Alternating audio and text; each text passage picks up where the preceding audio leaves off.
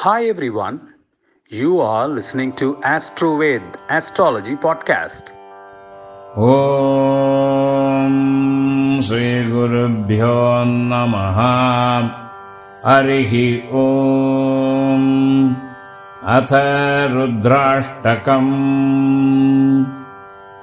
नमामीशमीशाननिर्वाणरूपम् विभुं व्यापकम् ब्रह्मवेदस्वरूपम् निजं निर्गुणं निर्विकल्पं निरीहम् चिदाकाशमाकाशवासं भजेऽहम्।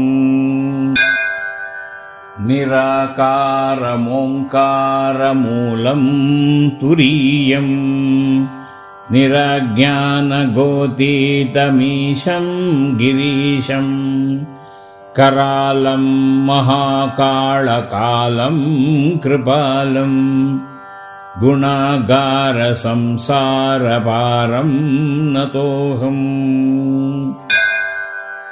तुषाराद्रिशङ्काशगौरं गभीरं मनोभूतकोटिप्रभाश्रीशरीरम् स्फुरन्मौलिकल्लोलिनी चारुगङ्गा लसद्भालबालेन्दुकण्ठे भुजङ्गा चलत्कुण्डलं भ्रूसुनेत्रं विशालं प्रसन्नाननं नीलकण्ठं दयाळम् मृगादीशर्माम्बरं मुण्डमालं प्रियं शङ्करं सर्वनाथं भजामि। प्रचण्डं प्रकृष्टं प्रगल्भं परेशम् अखण्डम् अजं भानुकोटिप्रकाशम् त्रयशूलनिर्मूलनं शूलपाणिं भजेऽहं भवानीपतिं भावगम्यम्। कलातीतकल्याणकल्पान्तकारी सदा सज्जनानन्ददाता पुरारी चिदानन्दसन्दोहमोहापहारी प्रसीद प्रसीद प्रभो मन्मतारी।